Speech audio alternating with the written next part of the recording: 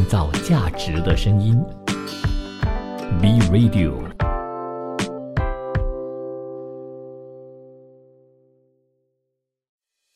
追踪亚洲市场趋势，紧随全球经济脉动。亚洲财经资汇报。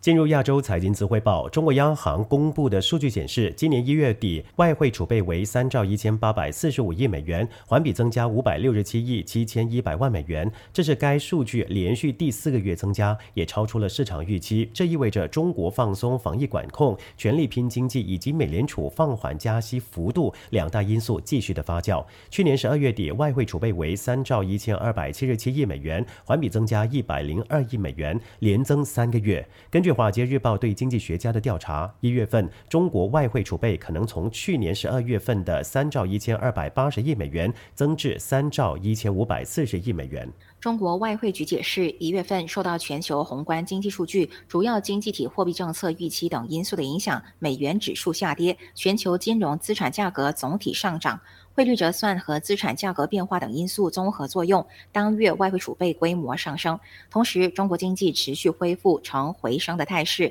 内生动力不断的增强，有利于外汇储备规模保持基本稳定。数据提供商万德指出，1月份美元指数再跌 1.34%， 连续3个月明显下跌。美联储放缓加息幅度继续带来压力，去年11月份暴跌 5.04%， 12月份再度大跌 2.35%。与此同时，1月份在岸人民币对美元再涨 2.8%， 连续3个月大涨。中国政府去年12月初宣布放开防疫措施，市场憧憬今年中国经济明显的复苏， A 股、港股和中概股等等中国资产连续反弹。去年11月份在岸人民币对美元急涨 2.15%， 12月份再度的大涨 2.67%。 接下来有日本方面的消息，根据最新报告，日本政府为了应对日元历史性的下跌而采取干预策略，去年一共3次干预外汇市场。根据财务省星期二发布截至12月的季度每日市场操作报告，该省分别在10月21号和24号干预汇市，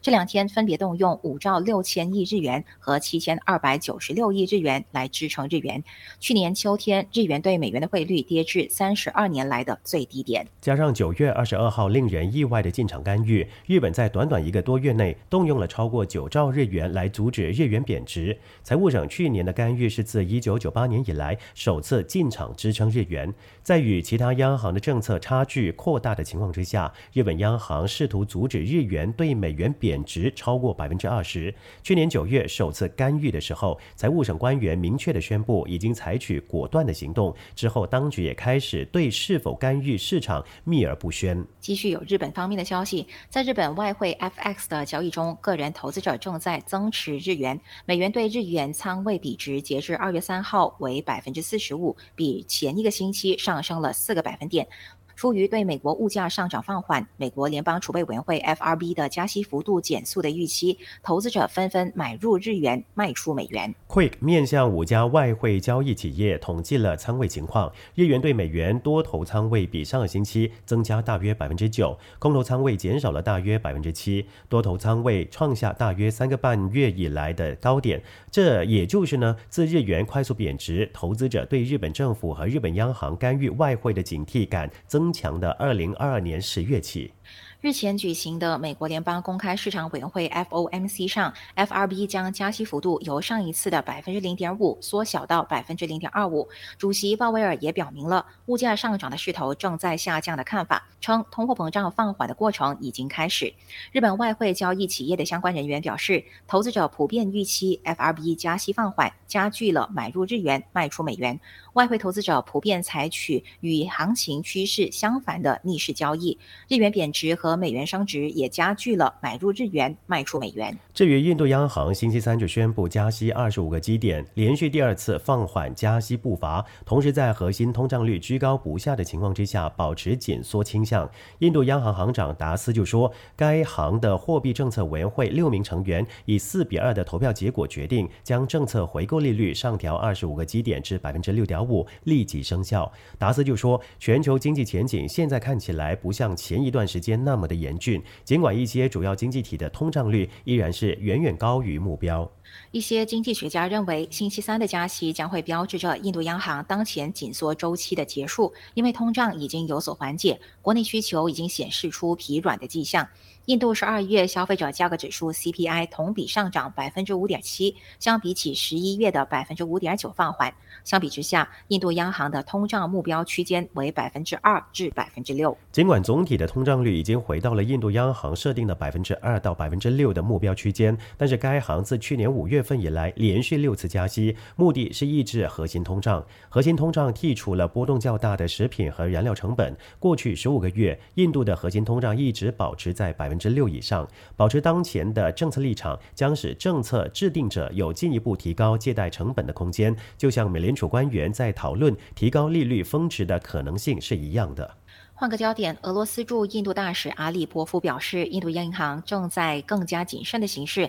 他们担心在与俄罗斯的贸易中使用卢布卢比机制。他说，这个机制已经建立，现在的情况由银行掌握使用它。他们看到的是，使用这个机制不会引起任何限制。尽管如此，银行还是希望更加谨慎行事。他们打算广泛使用这个机制 SWIFT 这样的概定机制更可取，因为他们彼此了解，非常简单容易。但是如果想要继续发展经济和贸易关系，显然需要发明一些新的东西。他预计这些限制呢，例如在 SWIFT 方面的限制不会很快的解除。下来关注巴基斯坦的消息。巴基斯坦铁路部长拉菲克就说，由于庞大的贷款无法负担，该国计划与中国商讨将大型铁路项目的成本降低 40%。铁路部将会寻求联邦内阁的批准，随后呢就会跟中国方面进行对话。这两个国家在去年11月份已经同意将卡拉奇前往白沙瓦的1163英里的铁路项目进行升级，而巴基斯坦是中国一带一路倡议下的主要参与国家，